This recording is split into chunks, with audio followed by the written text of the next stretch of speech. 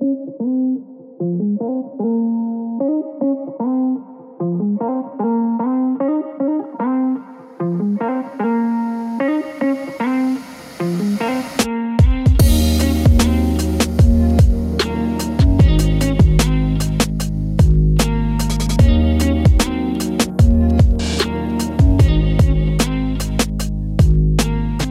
to Faith and Fable, a pastoral podcast that discusses common and often controversial topics from a biblical perspective.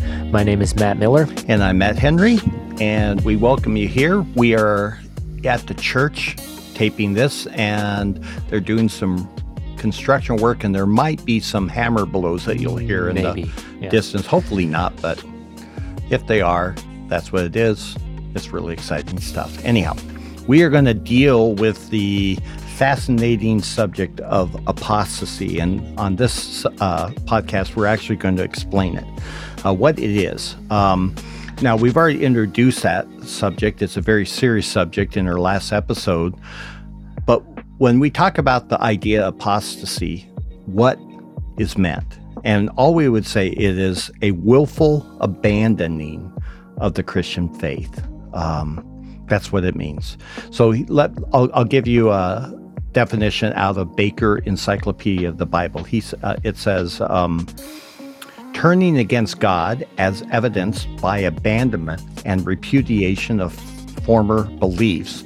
The term generally refers to a deliberate renouncing of the faith by a once sincere believer rather than a state of ignorance or mistaken knowledge. That's important what he's saying there. It's a willful one. It's not like, I didn't know what to believe.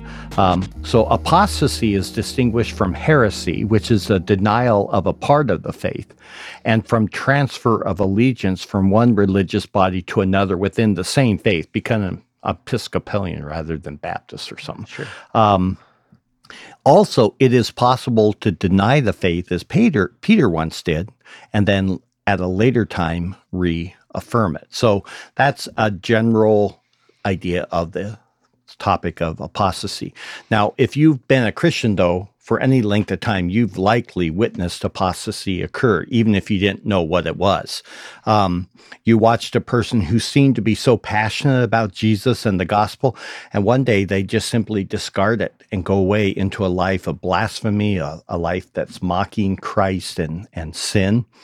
Having experienced the joy and the glory of salvation is not, though, the same thing as having been actually regenerated by the Holy Spirit and placed into the body of Christ. So that, I think right up front, we want to make that clear, is that just because a person seems to express a hope and the glory and the joy of salvation doesn't mean they have it. Experience may feel very, very real, but it does not make the experience actually real. Right. And this can be quite troublesome to people whose faith rests so much upon experience rather than biblical truth, which is the state of the American church. We cannot ever actually determine the validity of a person's faith simply based upon their experiences, nor do we base it merely upon their declaration of hope and faith in biblical truth. Rather, it's actually a both and proposition. So like in Mark 4, verses, can't be 1 through 17. It's in Mark 4, Parable of the Soils. Okay. So it's probably 1 through 17, but in a similar way, it says this.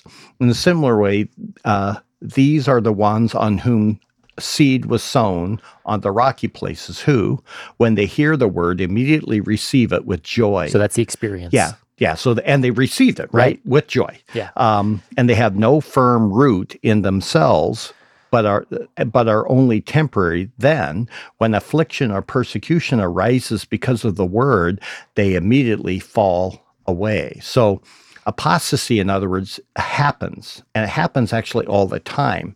Sometimes it explodes in a person's life in a very violent way, such as flagrant sin. But often it's actually the slow creep of many seemingly small decisions where a person compromises on this bit of truth and that bit of truth until ultimately there's just no truth at all to be found. Yeah. And when we're talking about this, there's also something that's important to understand. and it's often misunderstood. We talked a little bit about it in the intro last time. But one common misunderstanding is that apostasy is the same thing as church discipline. Yeah. But they're two separate things. When a person is taken to that final step in the church discipline process, again, go see our episode if you don't know what that is, but where they're essentially sent out from the church and they're now treated as an unbeliever, though it's phrased as Gentile or tax collector, just Right. an unbeliever. They're now treated as one who never came to faith in the first place. And so repentance there is actually possible. And that's the key to understand. With apostasy, though, it's much different. Repentance is not possible.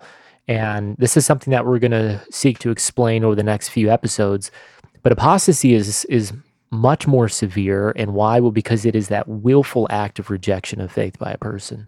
And again, that word willful is key.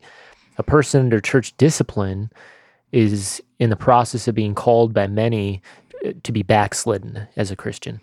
And so what makes the discipline process so serious is that we can't tell who's merely backslidden and who's actually an apostate. Right. And only time's going to show that for us. If they're genuinely a believer, they will return from that state of being disciplined out of the church. But if they're apostate, they'll actually leave and flourish in their realm of unbelief because of at some point they cast off the fetters in every sense of the word. We also note that apostasy was a sad norm for the nation of Israel, and you just need to read through the Old Testament and you're going to quickly realize that. And we walk through a myriad of passages to try and show that. We also saw in the earthly ministry of Jesus that, again, apostasy was happening all the time. We looked at passages where people claimed to love and to follow him, but then just to depart him and deny him later. The obvious and most glaring example of that, of course, is Judas. And it's noteworthy that Jesus, he also spoke much of the reality of apostasy in his earthly teaching. It wasn't something that would merely come later.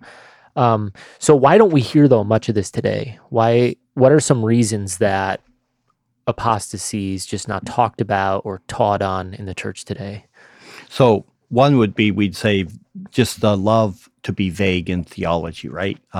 So many teachers, they speak in such broad ways that you can say, yeah, I believe that, but I'm not sure what that actually is because the theology is so vague. Yeah. Also, there is a strong disconnect between both your life and what you say you believe. So you have people who will say, I believe, and yet their life indicates no belief whatsoever. It's just filled with great and grievous sin. Church membership also becomes very played down or misunderstood.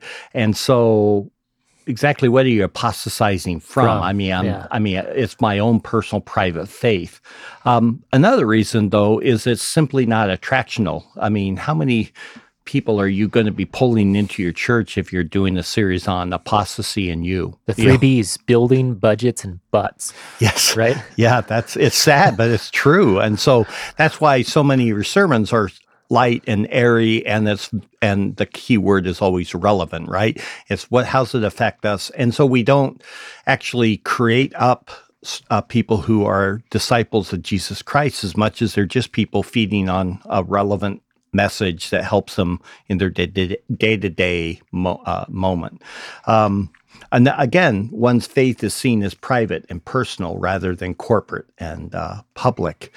And then you add to that the postmodern sense of truth in so many, and it makes the idea of having absolute truth very hard to accept. And so what we're going to do in this episode is we want to begin to look at the Bible passages that speak on the idea of apostasy. And we're going to devote an entire episode, actually 2 episodes, to what we call the scary passages, because they are scary in the book of Hebrews. So we're not going to deal with Hebrews today, but we're going to devote 2 whole podcasts to those warning passages, because those are the ones that most people, when they come to them, they freak out. They're like, oh my gosh, I've willfully sinned. Does that mean oh, no. So we want to talk about it, and we want to deal with it very, very carefully. But today, what we're just going to do is deal with We'll give a the jet many other- tour of all the Yeah. others. Yeah. So these are all key passages now. So the first one that we're going to deal with is Acts 20, 25 through 32. Let me just read it.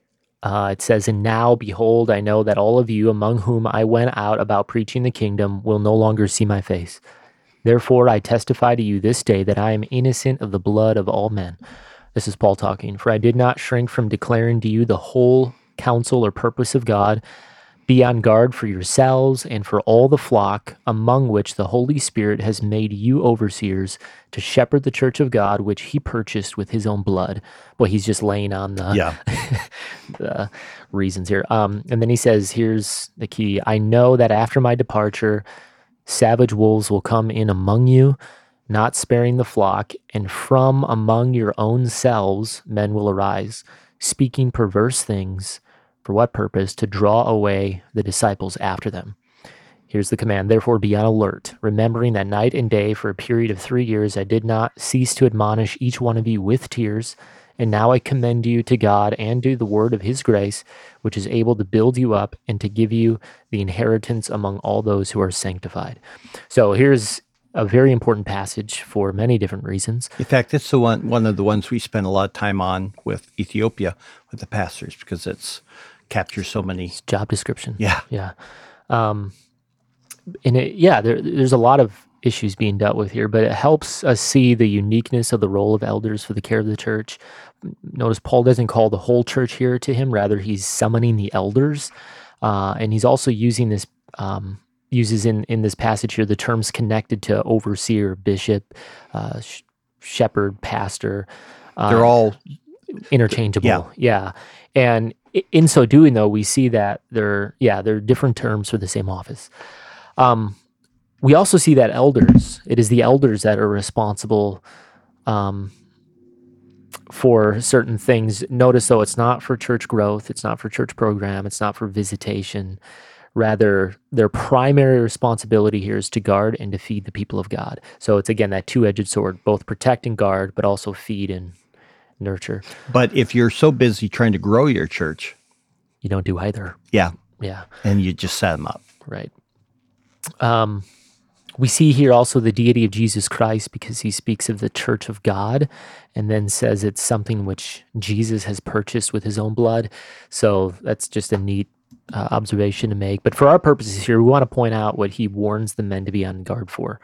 So what is he warning them against here? All right, so he says that he knows, not merely suspects or fears, but he actually knows that false teachers shall come into the church. But not only this, but even from among the elders, that's what's frightening. That's the scary part. So he's looking at Yeah. these men, and it's kind of like a Christ saying, one of you is going to betray me. It's like, me? And that's what he's saying, though. He's like, among the elders shall false men arise, which is very sobering. And then what's the method used by these false men of God?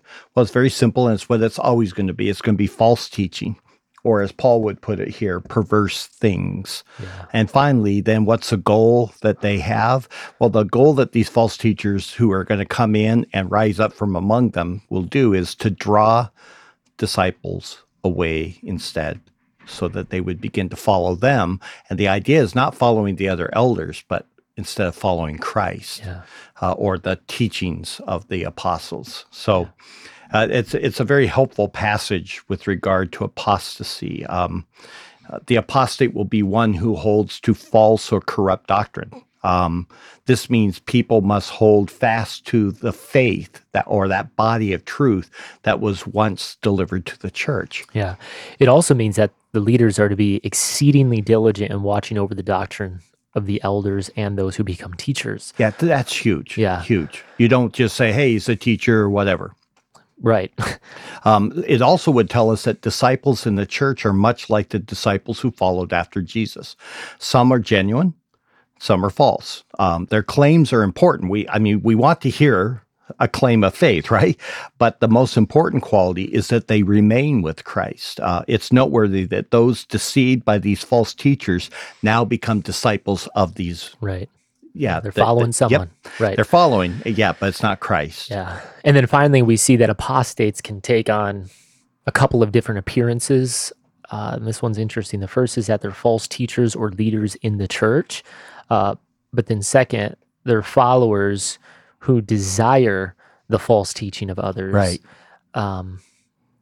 But the end result's going to be the same. In both cases, it's apostasy. Yeah. So that's your first passage. The next one that we'll look at is Romans 16 in verses 17 and 18. He says, "Now I urge you, brethren, keep your eye on those who cause dissensions and hindrances contrary to the teaching which you learned, and turn away from them.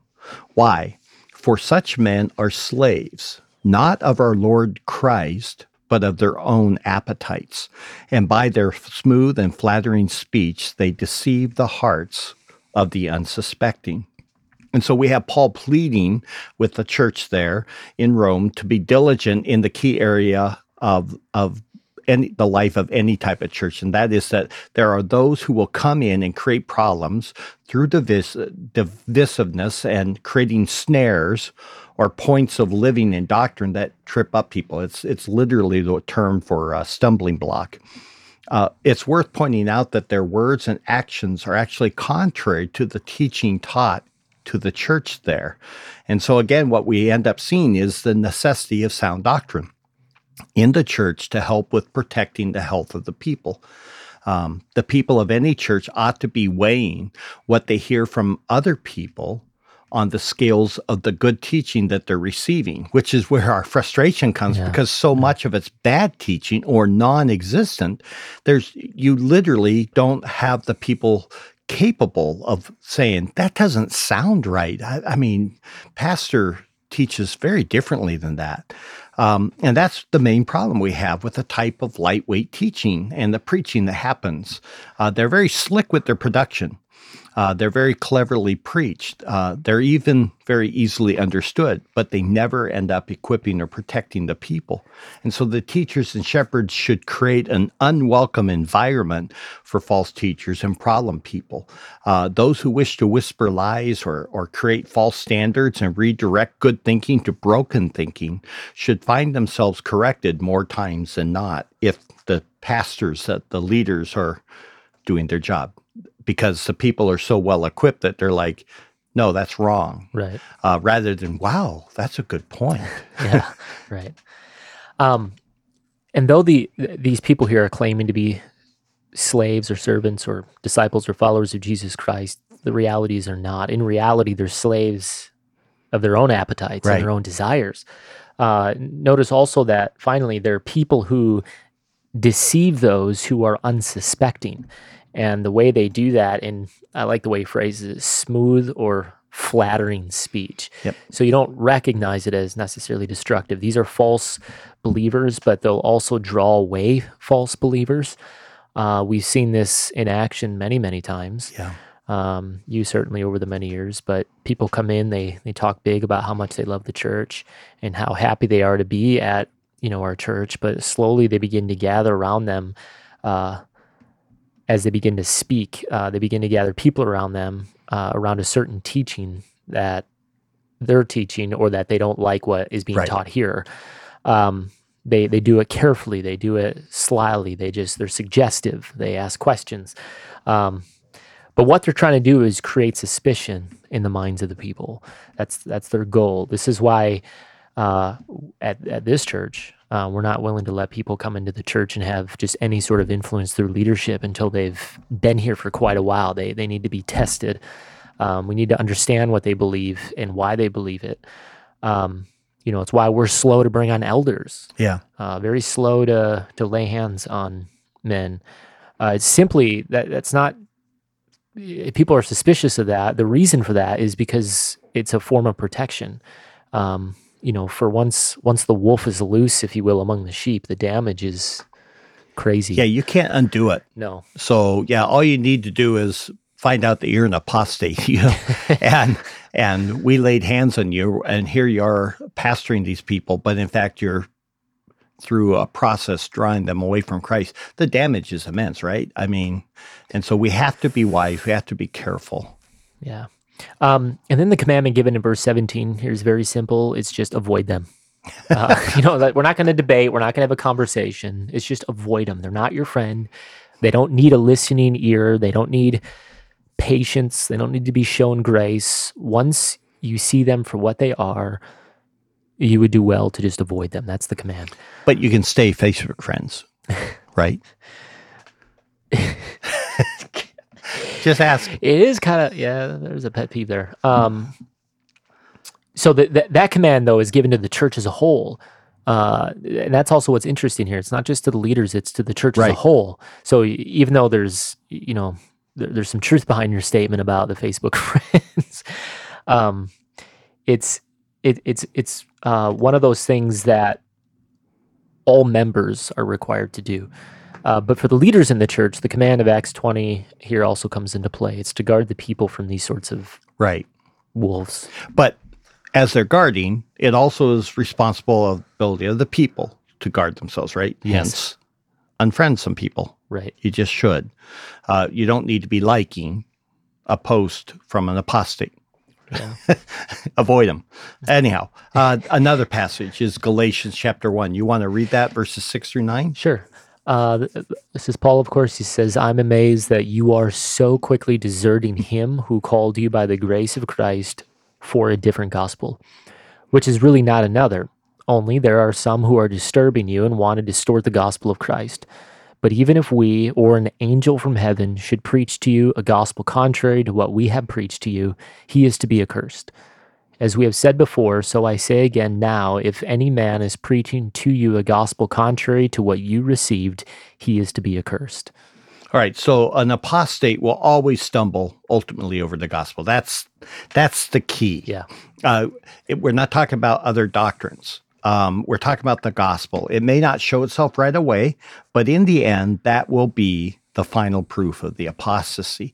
So usually the beginnings of apostasy will be found in disagreements with other types of doctrine. Now, in our experience, there's often this unusual interest in alternative views on some doctrine that was raised at some point in church history. When you actually read the writings of Pelagius, there's some good stuff. And you're like, an apostate, false, no. But it doesn't matter. They're just proposing, and hey, I'm just reading it. I find it really is interesting.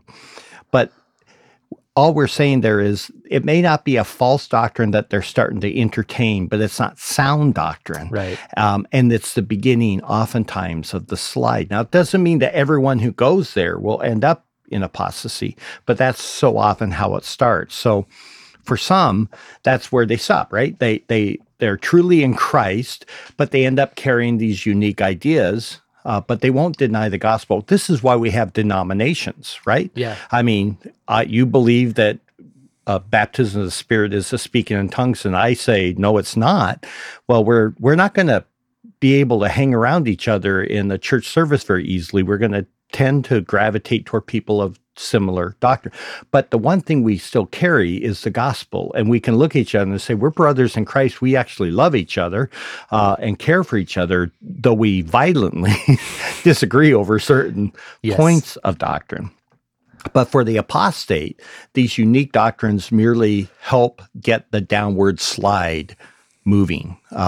So the problem in the Galatian church was twofold. The first is that there were those who were preaching a false gospel, but the second is that the church is allowing them to do it. And he's like, what is going on, people? And so we again come back to that need for a love of sound doctrine within the entire church, but also the need for faithful shepherds who could guard the access to the pulpit. Not everyone who desires, in other words, to have a voice in the church necessarily should have a voice. Would you agree with that? Absolutely. Yeah. And it's not popular. No. But it's like, until you're convinced me that you're sound in your doctrine and your life exhibits a love for Christ, I just don't want you to be speaking into the lives of other people, because I'm letting potentially a wolf loose. Right. Yeah, that's a good passage. Another one would be 1 Timothy 1, 6 through 7. Would you want to read that one? Sure. For some men, straying from these things, have turned aside to fruitless discussion, wanting to be teachers of the law, even though they don't understand either what they are saying or the matters about which they make confident assertions. We've met people Run into like this this. a few times, yeah. Again, the apostate here is seen in becoming enthralled with foolish, or as he uses the term, fruitless or useless doctrines. And often, then, they all of a sudden want to become teachers within the church. They thought a thought, so now everyone else must think this thought. It's like, no, they shouldn't think that thought because it's not a good thought. But nothing new is seen in this passage. It's a reiteration of things that we've already seen. So it's simply sufficient to, again, reflect on the need here to examine the content of anyone who teaches. And when things are not proper, the leaders of the church need to act. Yep. So even in doing your best efforts to avoid these men and to identify them, some will come in and you just didn't see it. They look good and they sound sharp. But once you start to hear them heading down there, it's important that the church act. And that's where the shepherds come in. Yeah. So then the next one is probably the one we'll spend the most time on in 1 John 2, verses 17 to 20. And I'll read it, and then if you want to start to build. Sure. John writes, "The world is passing away, and also its lusts, but the one who does the will of God lives forever. Children, it is the last hour, and just as you heard that Antichrist is coming, even now many Antichrists have appeared. From this we know that it is the last hour. They went out from us, but they were not really of us, for if they had been of us, they would have remained with us, but they went out so that it would be shown that they are all not of us. But you have an anointing from the Holy One, and you all know." Yeah, so this is one of the more definitive passages. Yeah. And John here, I love this man. He's just so black and white.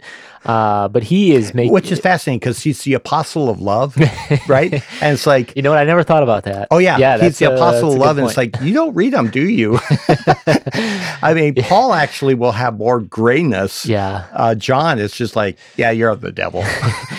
I love you, though. You were of your father, the devil. Yeah. So he is here.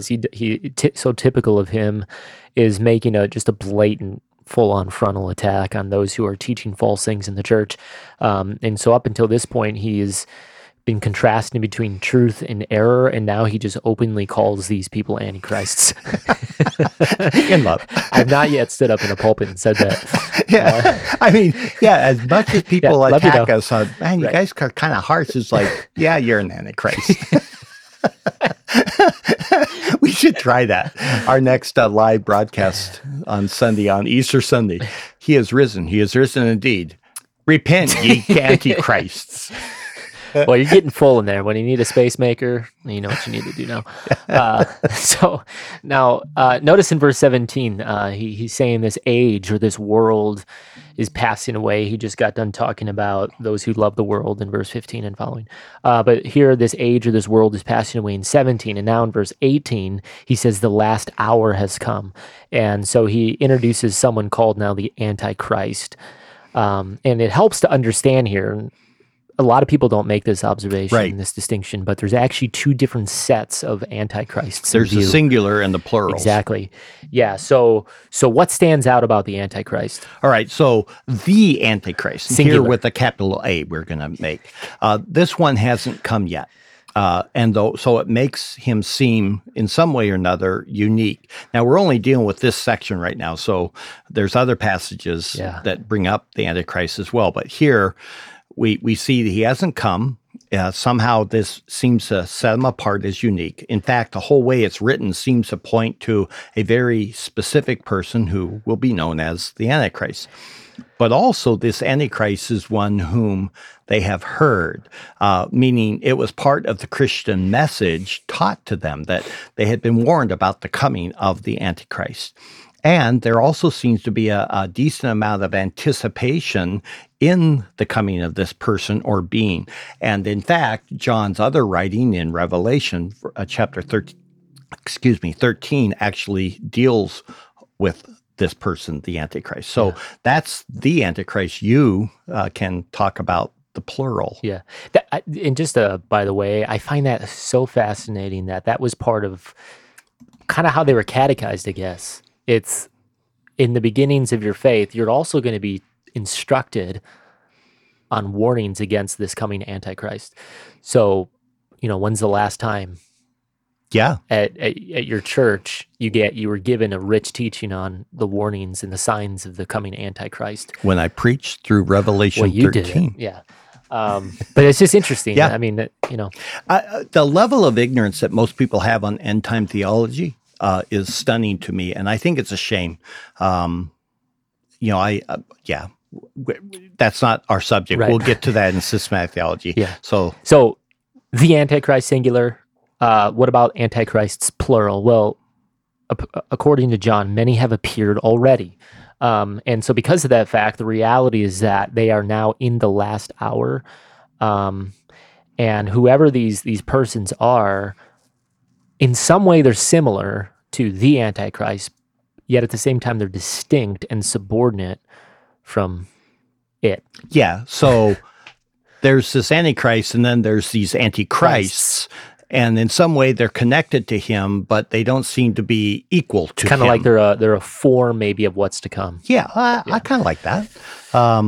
So as a side note, what's interesting is people don't understand this. The Apostle John is the only one who actually uses the term Antichrist. He does it in 1 John 2:18, verse 22, chapter 4, verse 3, 2 John 1:7, as well as in Revelation. So it's unique to John. Yeah, it's a term only he uses. Yeah. And it literally means those who are opposed to Christ, anti-Christ. This fits for anyone then. So you say, well, who's an antichrist? Well, it's anyone who comes with a false Christology, which is the whole point of John, right? First John is dealing with, if you don't believe these things about Christ, you walk in darkness. Yes. You have to have a proper Christology. And again, it underscores what we're constantly ranting about in this podcast, the need to have sound theology. So a right understanding of Christ must be taught, and there can be no tolerance of anything less. And if somebody comes with something contrary to that, they qualify as not the Antichrist, but an anti. Christ. Yeah, an Antichrist. Yeah. There you go. Yeah. And then in verse 19, so who's the primary focus here? Well, it's the Antichrists. But this is an important one because this is the one they went out from us, but they were not really of us. For if they had been of us, they would have remained with us. But they went out so that it would be shown that they are not all of us. So the question is, who are the they? Yes. And who are the us? And that's what you're going to explain, but it's really quite cool. Yeah, and so he has in focus here those Antichrists, plural. And so in light of that, though, what's an application we can make about it? Well, notice they went out in the way it's the way it's phrased here is from the midst of the church. They went out from us, right? Either through discipline or through apostasy. And then also note the obvious purpose at the end of the verse. It's that while they were of us, they looked like they were really of us, but only when they went out and remained out did they prove that they never really were of us. Which is kind of confusing the way you said it, but that's about the only way you can say it because that's how John said it. Yeah. So yeah, you're looking at a person in your church and they look like they're part of the church and in Christ, but then they go out. Now they come back repentant, then they were of us, right? But if they go out and they remain out, then... Yeah. And that will be the evidence against them. Yeah. Right, because he says, but they went out from us. And why? Well, for this purpose, so that it would be shown that they are not of us. So it's bringing evidence now against them. And so when they're on Judgment Day, it's like, well, where's your evidence? Well, right here. Yeah. You went out, and that was for the purpose to show that you weren't true. And yet I know people who I talk to where we know of people who have left the church and are in no church, and they haven't been in a church for over a decade and show no evidence that they want to. And yet people will still say, well, I still think they're saved. I'm like, based on what? Right. Goodness, they went out. They don't hold to anything. Their lifestyle denies Christ. At some point, when do you obey what John is saying, that it was done so that it would instruct you? Yeah. But you're like, oh, I don't know. I'm still not convinced. I'm like, anyhow, there's some other applications, and we've already intimated that the mark of a true Christian is that they actually remain in the church. They remain among us and of us. And also that you can't separate being in the church and being in Christ, which is massive. Huge. Okay, so truly belonging to a local church actually becomes critical to one's spiritual health and claim of faith. And so if anyone here is listening to us and you're a willful individual who says, well, I just watch YouTube videos and listen to podcasts, we say you need to repent and go find a biblical church. And you say, well, I don't think any of them are biblical. If they preach the gospel, they're biblical. They may not be as sound as you want, but if the gospel is present, you need to join with that church and become part of it. This also gives weight to the idea of church membership. Now, why would I say that? Well, first, because there assumes in that there's a way to be, how do I want to phrase it? Because there assumes to be a way to know that a person is of us. And it also assumes that there is a way to know that they were not of us. And then, of course, finally, it assumes that if you're not of us in one place, you are not of us in any place. And so the idea of church membership, it's a more formal way for a person to show that they are of us, that they belong to us. Whereas if you're just kind of on the fringes, and you vaguely say that I belong to this local body or something, it's like, in what sense, though, are you of them, or are you belonging to them? And so church membership plays a pretty vital role in determining some of these things, at least at a pastoral level. Yeah. And then the next passage, we're not going to look at it in detail because it's rather large, but in 2 Peter chapter 2, starting in verse 1 and following, and I'll just read the first few verses. He says, but false prophets also arose among the people, just as there will also be false teachers among you, who will secretly, there's the key phrase, secretly introduce what? Destructive heresies, even denying the master, which we just dealt with John. So now Peter's dealing with the same thing. They're denying the master who bought them, bringing swift destruction upon themselves. And many will follow their sensuality, and because of them, the way of truth will be maligned. And in their greed, they will exploit you with false words, and their judgment from long ago is not idle, and their destruction is not asleep. And so then it gets into the idea that God did not spare the angels who went a way that they were not supposed to. He will also deal with these people. So very strong terms here of, just as in the Old Testament, you had the false prophets. And this is premised off of chapter 1 in verse 19 to 21. It talks about that we had this prophetic word that was more sure, speaking of the Old Testament prophets that we settled in. But even among them, there were those who rose that were false prophets. In the same way, Peter says, we have these false teachers. Interesting, they're not prophets or teachers here. And their whole thing is what we've said time and time again in this whole podcast. They're bringing in false doctrine, secret heresies, and the reality is that through that, others begin to follow them. And ultimately, their judgment is certain. So again, apostasy is always going to start and end in false doctrine that ultimately is the denying of Right. Jesus Christ in some way, shape, or form. Yeah. And then in a very brutal way, you have the whole book of Jude, which is basically saying that same thing as well. The entire thing is a book dedicated essentially to the topic of apostasy, 25 verses, every single one of them brutal. And as you read through the book of Jude, obviously I don't have time, I wish I could, but just constant over and over again, the language and the way he describes these false teachers. And then he'll even use language of like flatterers. They have soothsaying speech.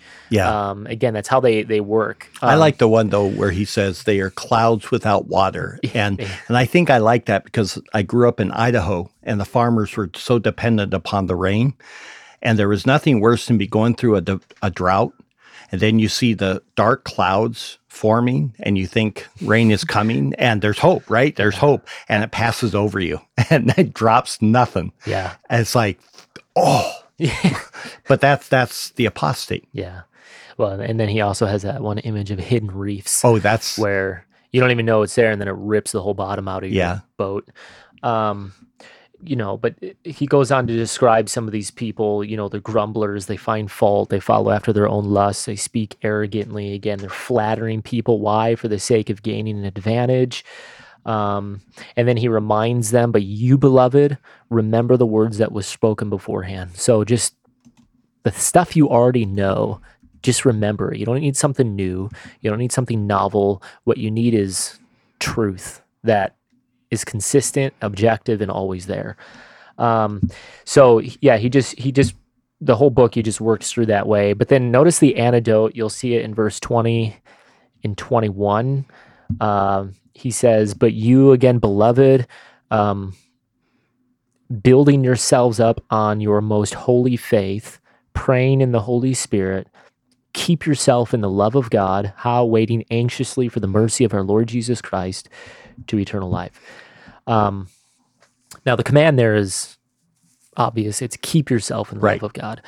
right. There's not four things there. There's one. Keep Right. yourself in the love of God. So how do you do that? Yeah, and here he describes it as you're focusing and you're keeping yourself on sound doctrine. Right.